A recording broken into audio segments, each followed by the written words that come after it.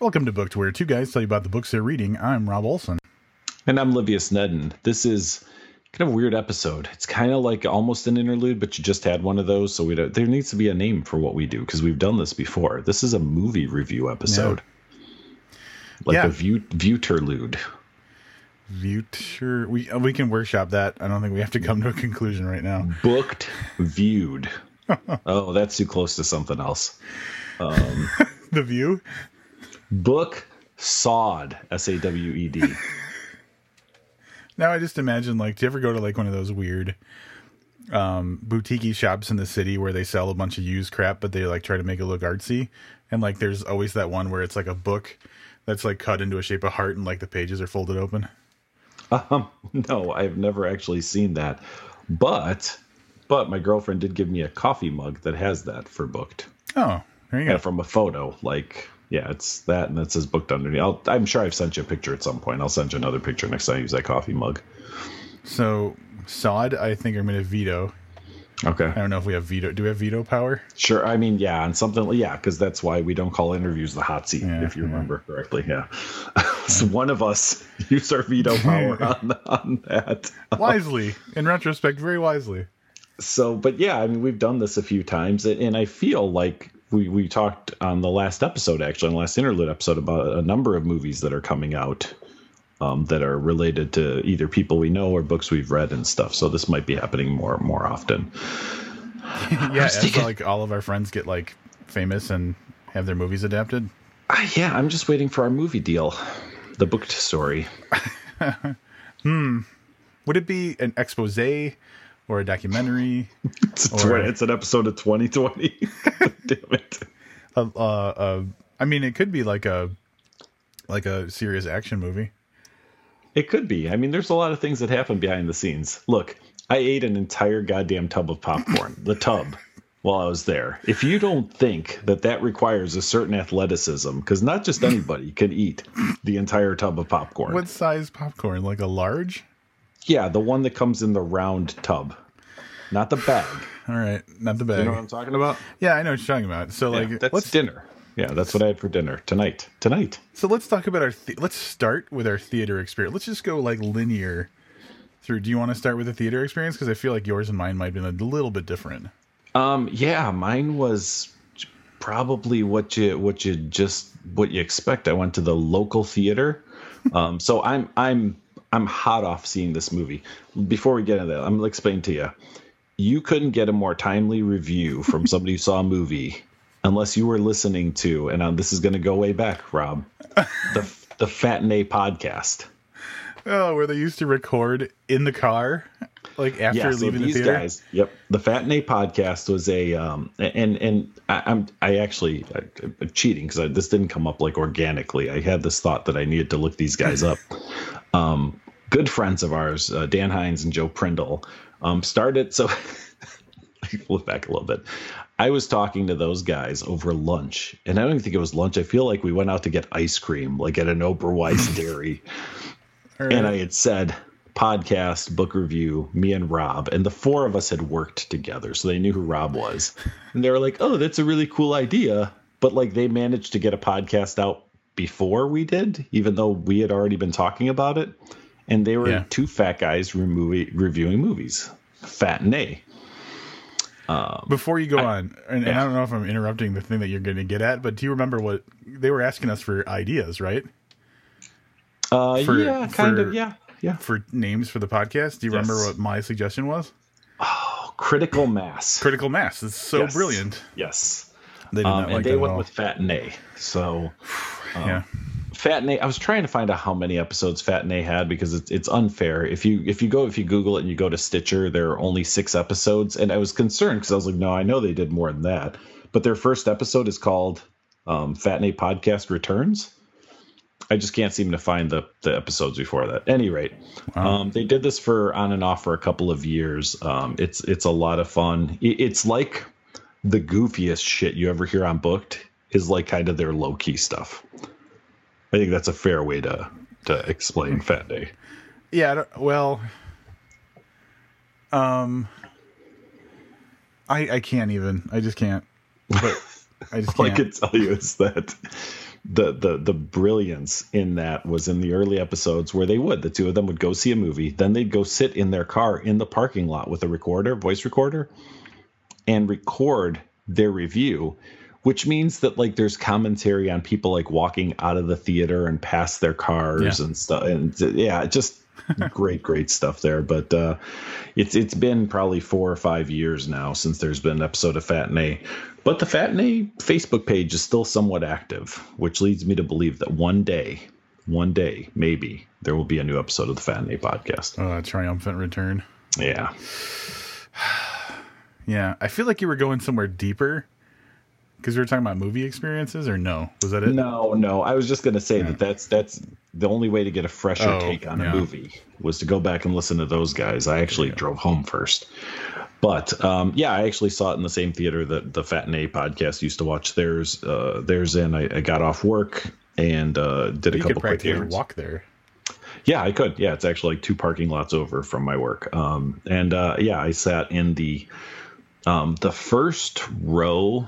Like there's like those rows down on the floor, and then there's like that like where you start going up the steps, but there's like a little divider wall. So I usually sit in that row. So it's probably like the equivalent of the 10th row if it was all filled in. But that way you have nobody in front of you, and you got a place you can like, prop one of your feet up on, and somewhere to set your popcorn and drink like for a minute that's not the floor. So that's it. Yeah. Other than that, real standard theater, no 3D, no 4K, no nothing, just regular old theater. Aw, supporting the local. Yeah. You, on the other hand, Mr. Moneybags, I went $1,000 movie experience. It was $25 for the ticket, and then I got food there. So I went to. Have you ever gone to the iPic theaters? I have not. Now, is that owned by Apple? It is not. Okay. Well, you sent that to me in a message, and I was like, I didn't know they had theaters. I thought it was just the iPhone and the iPad and the iMac. iPic Theater. So the whole idea with those theaters is that they just have like, and from what I understand, the theater I was in has like a fancy section and then a normal section, and obviously the fancy section costs more money, but it's got the leather reclining seats. But what this also has is like at your seat, like food and drink service, and they serve beer and wine and cocktails and stuff. And so I was like, I don't really like going to movies very much. And if I do, I don't want that kind of like you chose your seat based on like the level of comfort and stuff like that. Just take that like 100 times like more picky. And that's what I wanted from my movie experience. So, it's like $25 for the ticket, and had the leather recliner, assigned seats, and all that kind of stuff. And then there was like a waitress who took like food and drink orders and stuff. So I had some nachos, and I ordered a beer. And then because I was in the fancy seats, complimentary popcorn.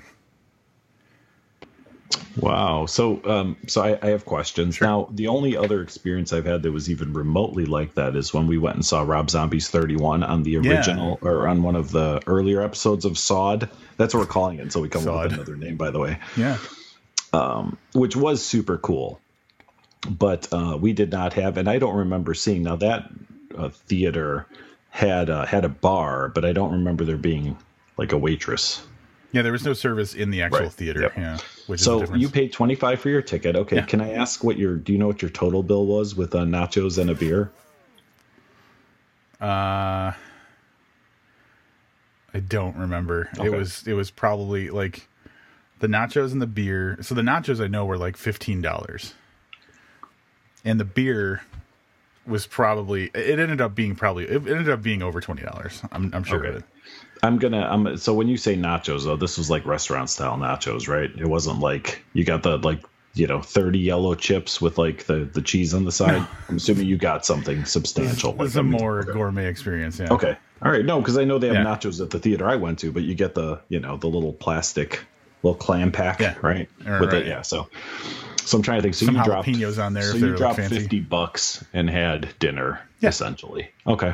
All right. I'm just trying to. I mean, my ticket was like, I think it was $11.50, and then I'm not kidding when I say I got the small soda, which is like $5.50, But the theater soda, at least the one I go to, the soda is always just terrible. I don't even know why I buy it. It's just it tastes like it's eating the lining of the cup immediately. like there's like a plasticky taste in the soda. Ugh. And then I got the tub of popcorn, and I think that was $15 for the pair. Yeah. So I mean, not that bad. I mean, comparatively speaking, you came in about half of what I came in for the experience. I was in. For people who don't live in Illinois, this won't mean much, but like, I'm going to tell you where this theater was now.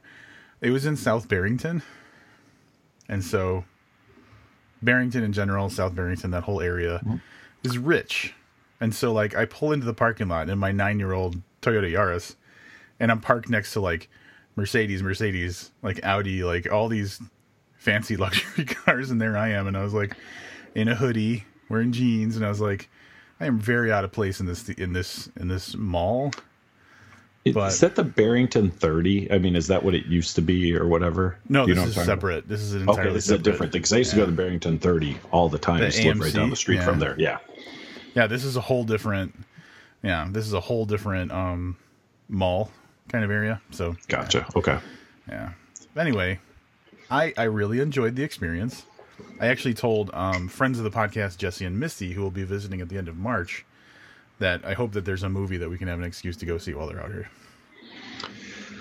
I'm sure you guys will find something, even if you've seen it like 6 times already. Anyway. Yeah, hopefully they'll be playing Scott Pilgrim. So. Here's how we're going to do this review, because we're not very good at movie reviews.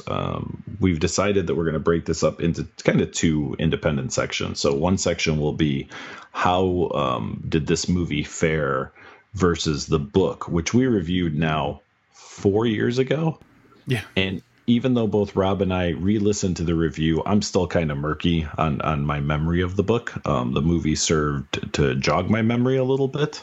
But we've read and reviewed a ton of books since then, so it's going to be a challenge. One of the things that happens more to Rob than it does to me, but the speed with which we read these books. So if you're listening and you read a book, you may be like, oh, I take like a couple weeks and go through a book and read a few pages every day kind of thing.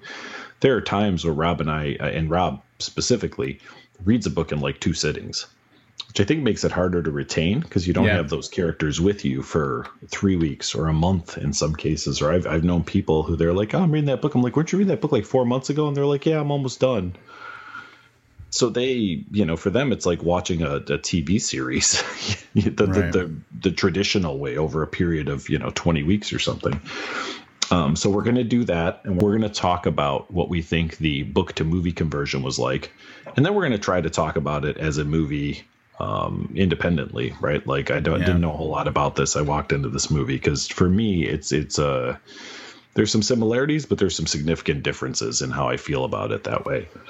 And then we'll give it, we'll do what we do here. We'll give it some stars, and then we'll move on. Word. So, Rob, why don't you kick it off with a little bit about the book to movie, and of course we're going to try to keep the spoiler free on both sides. Okay. But there will likely be some stuff. I don't think we're going to do spoiler talk for this. We might. I don't know. I'll leave that up to Rob. But we're going to try to keep this clean for you in the event that you're interested in reading the book and or seeing the movie. So, like Livius said, it's been like 4 years since we read the book, so it's not fresh in my mind. But re-listening to our review of the book did help me kind of like reacquaint myself with some of the character names and some of the general like plot things that happened. And I re-listened to the episode of the review after watching the movie. So it didn't help me necessarily when I was watching the movie, but it helped me kind of contextualize differences after the fact. And I'll start by saying, I thought while I was watching the movie, I don't remember this going that way. Enough where I was questioning my memory of the book. And I don't know, Livius, did you feel kind of the same way? I did it the other way around. Yeah. So I had a little bit more of a refresher, and no, the movie is significantly different from the book, from my recollection. Yeah. So like one of the kind of, I feel like in the book, getting actually into Area X happened a lot faster, and it may have happened in a kind of non-linear timeline, and that's why, where we might have like flashed to before and after. I don't really remember exactly, but I feel like we got into Area X a lot faster, and there was a big focus on, at the beginning of their expedition, this like hole kind of thing, like I think we were describing it as like a tower, but that goes into the ground instead of coming out of the ground. Right? Yes. Yeah.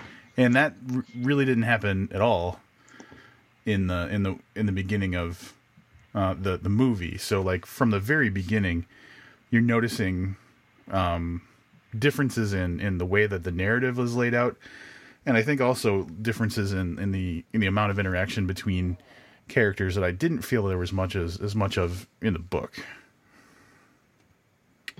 Right. So a few different things. As Rob said, the tower, which is how I believe it was referred to in the book based on our review, just doesn't exist. There's like a substitute for it in the movie. But yeah, they spend a lot of time in it in the book from what I remember, versus very little time in it in the movie. There's also, as you had said, there's a lot more character kind of development, relationships kind of develop significantly more than the book. But we give these people names, which they didn't have in the original book, for the reason, if I remember correctly, and I'm really going out on a limb here, I think it was because they weren't supposed to make friends. They all had their specific role to play. I also am pretty sure that it was only 4 women instead of 5, which is what's in the movie. So, yeah, I remember a similarity is that this expedition, the timeline of expeditions was pretty spot on, where there had been several expeditions that had gone in the past and nobody came back. And this was the first time that they were sending in people who specifically weren't military and were more of like a scientific background to do research and stuff. So that stayed the same. And I might be going a little too general on this, but one of the things that I was very relieved stayed the same was, the weirdification of the landscape. Like, it was very obvious from the moment they entered what they called the Shimmer that something was happening to impact the wildlife, the flora and fauna of the area in a weird way that wasn't natural to everything else in the world, I guess.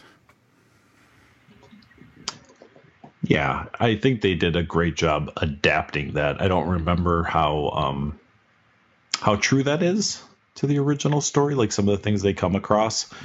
But it was good, because I've only watched the trailer once, because I kind of knew we were going to do it for the podcast, and there really wasn't a lot of point in me, pulling apart the trailer by watching it numerous times. And I felt like in the trailer it looked more generic than it was. Yeah. Plainer. I guess generic's not the right term. It just looked plainer. It looked like they were in the forest, and definitely there's not a lot of shots in this movie where you don't see something that's out of the ordinary, and typically very interesting and or pretty beautiful, whatever you want to call it, like not just interesting but appealing. So that was one thing as far as the adaptation goes that I liked. Character wise, I felt like the biologist, whose name I can't remember from the movie I just saw 2 hours ago. Lena? Yes, Lena. Yep. I felt like they did a good job with her, and they do the weird flashbacks to her relationship with her husband, and I felt like she felt familiar to me. The other characters, I don't know. I don't have enough of a recollection of, but I will say that I do believe that she was adapted well to, the Natalie Portman. Sure. If that makes sense. Like, I liked that character, and that felt, again, from a book I read 4 years ago, to be fairly authentic. Although I don't really remember the other characters. I don't want to say at all, but really kind of at all from the book.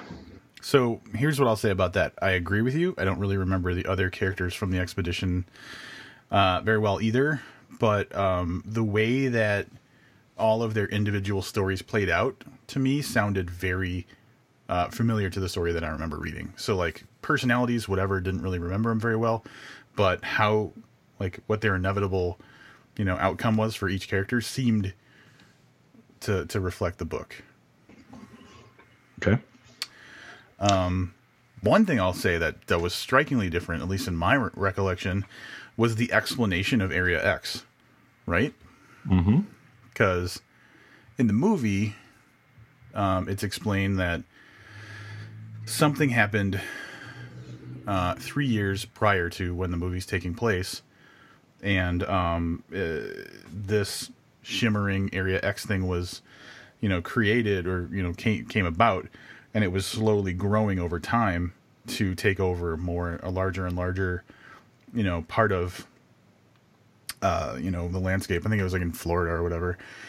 And if I remember correctly from the book, this seemed like it was something that was very well established, and it was not something that was kept from the public. It seemed to me that the public knew about it. Like it was like kind of folklore-y. No one's been in there. No one knows what's in there, but they were aware of it, right?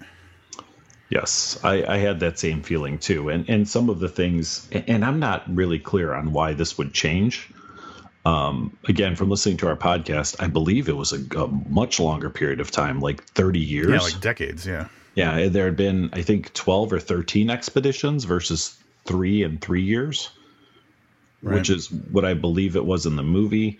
And that those didn't make sense to me on why you would change that. So why you add a fifth character, okay, that might make some sense. And the fifth character they added, and this is not a spoiler because this comes up pretty quickly, is a paramedic. And all of the original crews were some type of science-based. And I don't remember what they were, but there was the psychiatrist and the biologist and the, I don't know, whatever. Do you know what I mean? Right. Having a paramedic just seemed like that was, no offense to Sean Ferguson or any paramedics who might be listening, but that seemed to be like the low end of the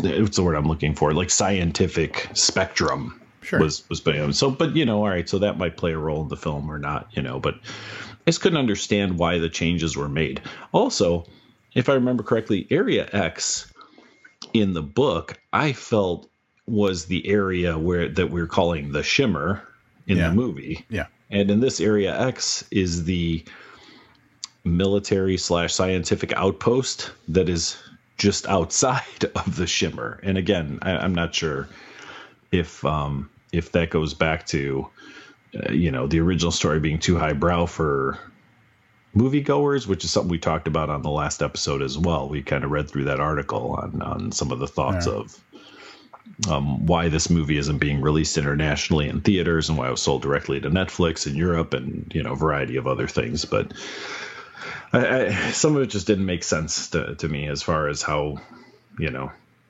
why the changes are made.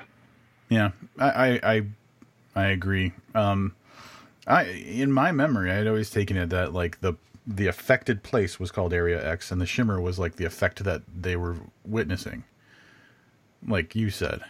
Right. Yep. So, yeah, I don't know, but when you're talking about why they added a paramedic and it seemed kind of weird, I don't do a lot of game stuff in my life, but like I think that I know enough to say that like you always got to send a healer, right? When you go out on an adventure kind of thing. Yes. Yeah. So I took that as like, just like the game logic of, well, who's going to fix them when they get hurt? So I was about to talk about something very movie related, and I caught myself because we're still kind of talking about the differences. So I'm going to hold off on what I was going to say until we get to just kind of analyzing the movie on its own. But do you have any other kind of differences that you want to cover before we move on? Nothing that we could talk about here in specifics, right? So Sure. The end was vastly different from what I remember. And again, my memory may be faulty. But yeah. So I don't know if we're going to do, I don't know if this merits spoiler talk. There's probably be a lot of ranting if we do. I don't think we're going to do spoiler talk for this, but I'll echo that the ending to me felt like something that was written for the audience, if that makes sense. Yeah. Yes, I agree. In a way. With that. Now, I don't there's a couple things to remember, and I'm going back to episode 198 when we interviewed Vandermeer, and he kind of told us what the structure was for the other two books. And when this was announced, we knew it was a trilogy. I could accept an ending being changed a little bit in a movie if you're doing the first book to / movie and you're not sure if it's going to carry out to the other two. Right. You may have to have more closure, where if you're picking this up and because of how he sold these books, the book said, book 1 of the Southern Reach trilogy on the first edition. Yep. So that's a little different when you close it. If there's, a sense of something that's left incomplete, or, kind of like a dangling thread, or even a cliffhanger ending, you're like, well, of course there is, because we already know there's a second book. So I think when you're doing a movie, movies they never know if they're going to do a second one until they see how much money the first one made. You almost have to make some changes and provide a little more closure. Sure. Yeah, that than makes if sense. you knew it was going to be a trilogy. So 50 Shades of Grey, I never saw the entire first movie. I did try watching part of it, and like halfway through I fell asleep. But I imagine that ended just like the book. But let's face it, they already knew. They had signed on and we're going to do all 3 books to movies, so it's okay. And I think people understood that. So if you end up with a lame ending, it's because movie 2 in this case is going to pick up.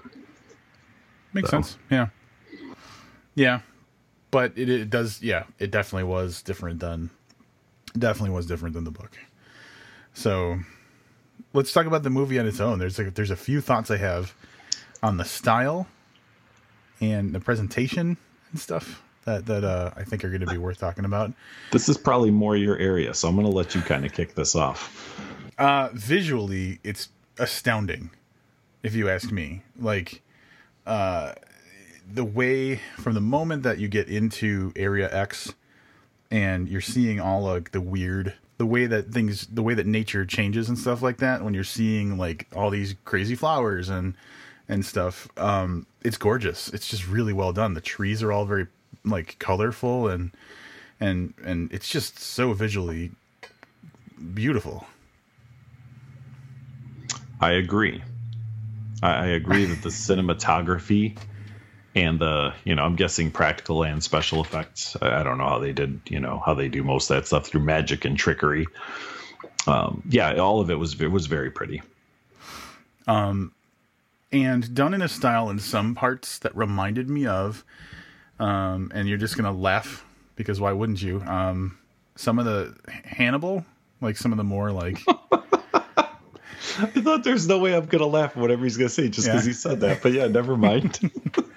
But you'll get what I mean. Like there was the one scene where there was like they found the guy's legs and then that weird in the pool. Mm-hmm. That was totally straight out of Hannibal. Like the way that was like designed and laid out and everything looked like something that you would find in those art installations in the TV show Hannibal. Yeah, totally. I could see that. Yeah. So it was already like the moment I saw that I was like, oh, I'm going to love everything in this movie because the visual style is already very appealing to me. But like, yeah, from a movie point of view, from like the nature, the scenery, the everything was just very beautifully done. How'd you feel about some of the music? It was grating. I hated the music.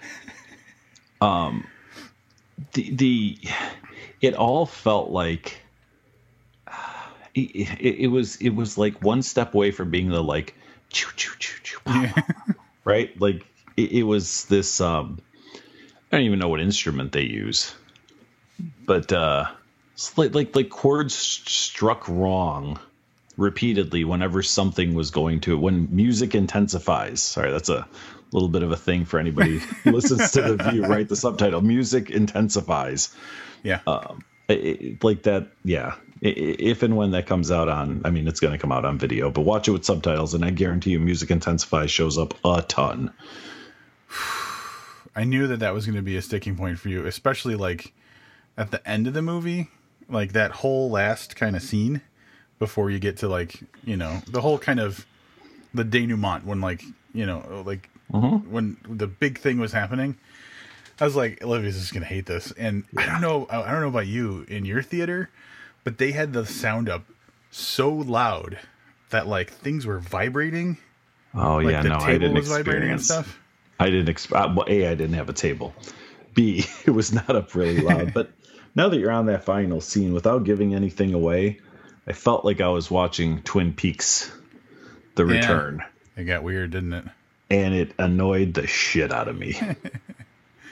Yeah, that was so.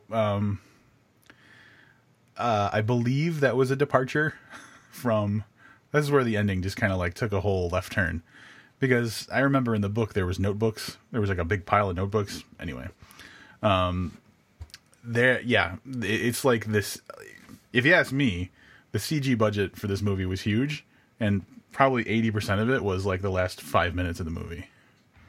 Yeah, I mean, other than, and this isn't spoiling anything, other than a giant crocodile, alligator, whatever that was, yeah, all the rest of the CGI was, as Rob said, spent in the last 12 minutes or so of the movie, and in not a way that I appreciated. It was and here's where I could see some of the it's it's not something that's going to be appealing to audiences because it's too intelligent. I don't necessarily think the end was necessarily intelligent, but it didn't tell you what was going on. And so you had to try and figure out, what the hell does all this stuff mean that's going on? And so for the audience that just wants to have it kind of handed to them, that ending's not going to be very satisfying at all.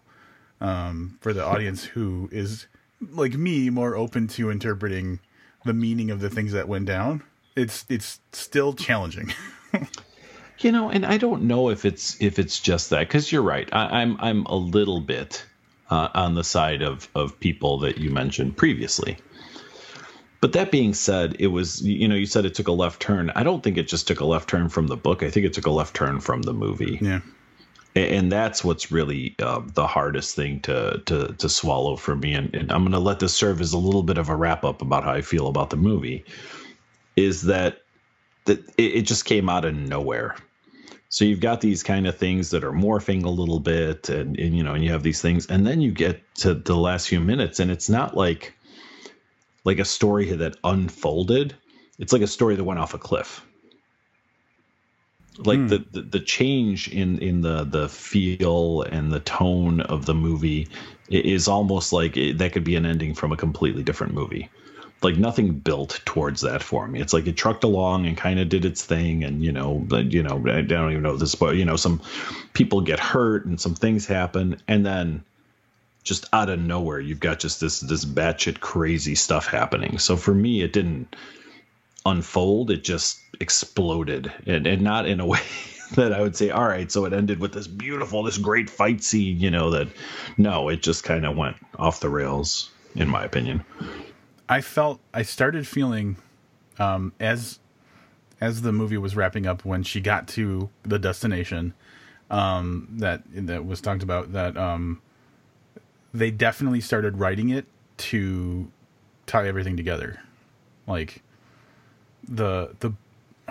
it was much more faithful to what happened in the book, as they were still struggling through kind of the Act 2 part of the story. But once it started getting into like, well, we're wrapping things up now, it really felt like they were like, all right, we got to bring it all home, in a way that didn't line up with my memory of the book. Because obviously, like you said before, this book was going to grow into 2 other books that could continue the story. That's my impression. Could be wrong about that, but it did definitely feel like suddenly they were getting really tidy with their storytelling in a very, very messed up way. So, yeah. Do you want to count that as your wrap up, or do you want to do anything more? No, I mean, I'd like to kind of summarize the whole thing, because I have some weird feelings about this. I think that if you read the book, it's almost important to see the movie, because I think a lot of things were realized in this movie that are, I don't know if helpful, but they're a nice supplement to having read the book. So I would recommend this movie for somebody who read the book. If you did not read the book, I think you should just go see a different movie. So two very different feelings there that I have about it. I think that seeing what I'm going to continue to call Area X, regardless of what it's called in the movie, was really good. And I think that the characters were pretty good. And I really like Natalie Portman in this. I don't think it was, very faithful to the book, but I think there's some visuals there and some character development stuff that's worth watching. If you're already kind of bought into the ecosystem. If you're just saying, oh, it's a $5 Tuesday, maybe I'll check out this Annihilation. Like, just go see whatever movie you saw last that you really liked that's still in the theater. Just go see that again. So kind of as an overall, giving it some stars. I have mixed feelings on it. So I'm going to go like 2.5 stars on this one. All right. I guess I'll start. Was this just the movie? I just kind of knocked them both together. So, all right. I believe that Livius and I both really enjoyed the book, and we gave it at least 4 stars each, if not more. So the book experience was great. The follow-up conversation with Jeff Vandermeer was great because it kind of, it gave us kind of a deeper feeling for what he was trying to accomplish, which gave us, good context for why the story happened the way it did. And Vandermeer, super nice guy, and it was a really cool experience to talk to him and read the book. The movie, even before I went into it, I had heard via social medias that it was not necessarily super faithful to the book, so I wasn't expecting it. I also knew going in that it was written and directed by the guy that did Ex Machina, and Livius and I, I'm sure we'll come back around to that. So I kind of had an idea of what the style was going to be like and what the challenges that the movie put on the viewer might be like going in. And I'm way open for weird stuff that doesn't make sense.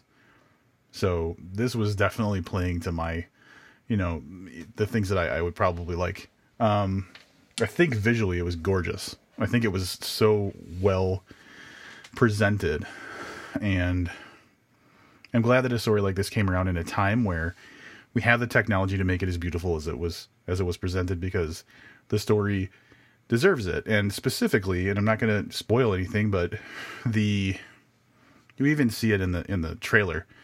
If you've seen the trailer, the plants that look like people shapes, that whole part of the movie was fucking great. It was amazing, and it was actually well done with the way it looked and everything.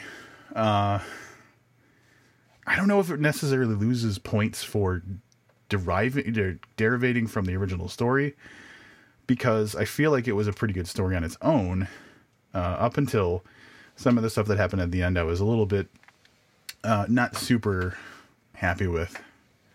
Although the weird cacophony, is that the right word? I believe so, yes. Of sound, yeah, at the end, was a little bit, it was intense. And I think had it been any more intense or gone on longer than it did, it would have taken me away out of the movie. But it kind of forced me to just kind of focus on the details of what was going on. So it was interesting. And overall, I enjoyed the movie. If I had to rate the adaptation part of the faithfulness to the original to the original book, I'd give it like a 2.5 or 3 stars. But the movie itself, I really enjoyed. I'm going to go 4 stars out of 5. Yeah. This is the part where listeners are thankful we don't review movies all the time, because I'm sure that was just one hot fucking mess that happened there. I have to say something that hasn't come up at all, and it's surprising. There was some really gruesome and shocking stuff. Really, really graphically gruesome stuff. There was absolutely. My God. Can't talk about it. But yeah, there was some very cringe kind of moments where you're like, I definitely watched someone get up and walk out of the theater during one of the scenes, and I was like, good job, guys. You really nailed it if you're making people leave the theater. So kind of pussies were they're going to that theater in Barrington. My God. They're like, oh no, blood. Yeah, very, very gruesome. You mentioned Ex Machina, which we're probably going to diverge on this. I thought was an okay movie. I liked it a lot. Yeah, I know. I own it. I bought it. I figured all of this out already. Livius and I were talking before we started recording, and you very much. What was the comment you made about the difference between this and Ex Machina? This movie did not have a cool, weird dance scene in it. So I'm on Jeff Vandermeer's Facebook page right now, just because I wanted to see. He had made some comments about like the difference between the movie and I found this post where he makes about 10 different bullet points of things that have to do with the adaptation movie. And one of them, he says, one thing that cracks me up is that some critics have said the movie doesn't have something as startling as the dance in Ex Machina, even though Annihilation does in the form of a very startling dance sequence. If you've seen it and are wondering, dance? Think about it. Yeah. I was not criticizing it for that. I was saying it was one of the differences. Yeah. But yeah, Ex Machina was okay. I don't know, man. I'm just not cut out for movies anymore, is what it is. You just want it just spoon fed to you, don't you? It's not even that spoon. I don't think that it's spoon fed. I don't know. Sometimes I think people just try to be too weird. Like that there's an actual attempt to be too weird. Another bullet point worth mentioning, and I might pull out a couple more as we talk. You'll get best results from thinking of the movie as an alternative exposition into Area X, not the one in the book. Garland describing the movie as a dream of reading the novel is accurate. So that'll put some context into it. Like, it seems like the differences between the book and the movie were very intentional on the part of Garland, the guy. Was it Alex Garland? Alex Garland, the guy that made the movie. So look, can we tease that apart a little bit? Yeah. Because what that sounds like to me, and I could be completely wrong, and I mean, I get how this works, right? Somebody comes to you and says, hey, we love this book. Here's X amount of dollars. We're going to make this into a movie. And you go, fuck yes, because I just got paid more than I did for writing the book, right? Unless you're Stephen King or somebody, you know what I mean? Mm-hmm. But you basically give up control. And then somebody says they get someone, they go, hey, we want you to write this. We bought this. We think it's great. Can you write and direct this? And then the person reads it, goes, there's a lot of stuff I don't like in here that I'm going to change. I mean, that's really what happens, right? Yeah. Like, your baby is bought, given to somebody else who says your baby's ugly and I need to make some changes. And I, feel about it how you will. I almost feel like those movies should just not have the name of the original. If you're going to kind of take it in your own direction and do things, I'm going to really go back in time here. East of Eden. It's a movie that came out that was based on a book by Anne Rice, where it was about people on a sex island, essentially, where you basically go there and you pay and you have someone's like your sex slave, but not they're paid to do it. That's not like actual sex slavery. And the book is like pretty good. I enjoyed the book. And then they made it to a movie, and they put fucking like Rosie O'Donnell and Dan Aykroyd into it, which weren't characters in the book. There were no detectives. There was nothing slapsticky about it. It was really more of a kind of love story. Yeah. Originally. And like putting on there, based on Anne Rice's book is like a fucking travesty. Like essentially you bought the rights to it and then you said, well, there is this island. And we're going to use the island and then make up our own fucking like shit around it. For some zany adventure. Yeah, I'm not saying that's what happened here, because I think that by and large, it was kind of faithful to the story. But, when you hear something like that, that's like the guy who wrote the movie and now the guy who wrote the book that are like saying, listen, this is not what what I signed up for, essentially, right? I mean, that statement means to me. Well, I don't know. He seems overall positive about the movie in general. And I think he's just kind of accepting of the fact that, like, in the medium of film, it has to be a different story than in the medium of a print book. But I don't know. I'm sure that there are disappointments. I'm sure that there are things that he saw and he was like, why did you do this, or why, I wish you would have done this instead. But it sounds like he was like part of the production, like he was on set and stuff. Well, that's cool. Yeah, I don't know. It's a weird thing. I mean, I get why people do it. I understand it from all avenues. I don't know. It's got to be tough. It's got to be tough being on either side of this coin. Right, because there's the whole Alex Garland side where he was like, "This is my art," and people are like, "You just took someone else's story and made a movie out of it," and he's like, Yep. "No, I fucking wrote this." Yeah. So yeah, that's what I'm saying. Both sides have to be tough. But this just kind of goes to speak to the fact of like, why can't movie people just write goddamn movies, and book people just I mean, you know what I mean? Like, why do we have to have, a million reboots, and then these movies that are made from books that in a lot of cases just aren't done terribly well? And I do think, like I said, as an adaptation, I don't think this is terrible. I've seen much worse. I just mentioned East of Eden is probably the worst, but I don't know, man. I hear you. So what would be the book that you've read that you like treasure that you would hate to see ruined by a movie? Yeah, I might have to go see A Wrinkle in Time. But if I see A Wrinkle in Time, set aside 45 minutes for me to rant. I'm already unhappy about A Wrinkle in Time. And from what I've seen of the trailers, I am not super excited. I think, though, I read The Wizard of Oz just a few years ago, and I love the movie, and I've loved the movie since I was a little kid, and I love it to this day, and still see it, at least once or twice a year. I feel a little bit like A Wrinkle in Time the movie is to the book as The Wizard of Oz is to the book The Wizard of Oz, because when I read the book The Wizard of Oz, I thought this is really kind of boring. Oh. So, for some people, that's exactly what might happen. They may go see A Wrinkle in Time. A youngster, a 12-year-old could go see that and say, this is so good, I'm going to read the book, and then read the book and be like, this book is really boring. So I guess sometimes it depends on what you had first, the movie or the book. True. Speaking of, I think we forgot to talk about how the movie's doing. Do you want to talk about ratings? I had no. Yes, I didn't forget. I just had no information. Oh, I've got IMDb and Rotten Tomatoes pulled up, so I have some kind of general idea of what's going on right now.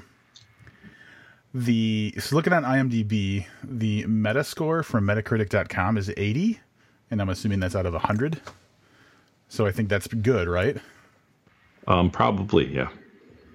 And so I think there's IMDb reviews from users or whatever, like people who have accounts on IMDb. And the popularity right now is a 47, which I'm guessing is not the best. Not the best number. There's 67. Well, it's like 130 total reviews. Score of 47. Not sure exactly how that pans out, but jumping over to Rotten Tomatoes, the tomato meter is 86%, an average rating of 7.6 out of 10, and that's 131 reviews. The audience score out of 3,689 reviews is 64%. So I'd feel like the critical reception is noticeably different than the audience reception of the movie. Yeah, and I mean, and that happens, right? So, and I think the overall take right now for it is somewhere around $10 million for the opening weekend, which is pretty low. Yeah. If you're in the UK, though, my understanding is in March, you'll be able to see this on Netflix. Going over to Box Office Mojo right now. Box Office Mojo, which still looks like a website that was made in like the 1980s. I don't know if I've ever been on that. I'm going to go look. How do successful websites get away from looking terrible? Domestic opening gross is $11 million. So, I mean, Black Panther only did $108 million. For this weekend, production budget of $40 million, which is way lower than I expected it to be. Released on 2012 screens. So they're averaging $5,500 a screen for the weekend. The theater I was in, I sent Rob a picture 4 minutes before the start time of the movie. There were only two other people But during the 20 plus minutes of trailers, about 10 more people came into the theater, and that was at 6:40 on a Sunday night. I saw it in the afternoon, like 2:00 in the afternoon on a Saturday. It's probably about 20 people in there. Yeah. All right, let's move on. Let's move on from movies for a little bit. Let's talk about our next book review, Queen of the Struggle by Nick Corpin. I think I may have mentioned last episode that was going to be the next episode. This is kind of a bonus, so I'm holding true to what I said in the last episode. So come back later this week, or potentially early next week, for our review of Queen of the Struggle, followed immediately, and by immediately I mean probably like a few days later, by an interview with the author himself, Nick Corpin. Until then, I'm Livia Snedden. And I'm Rob Olson. Keep reading.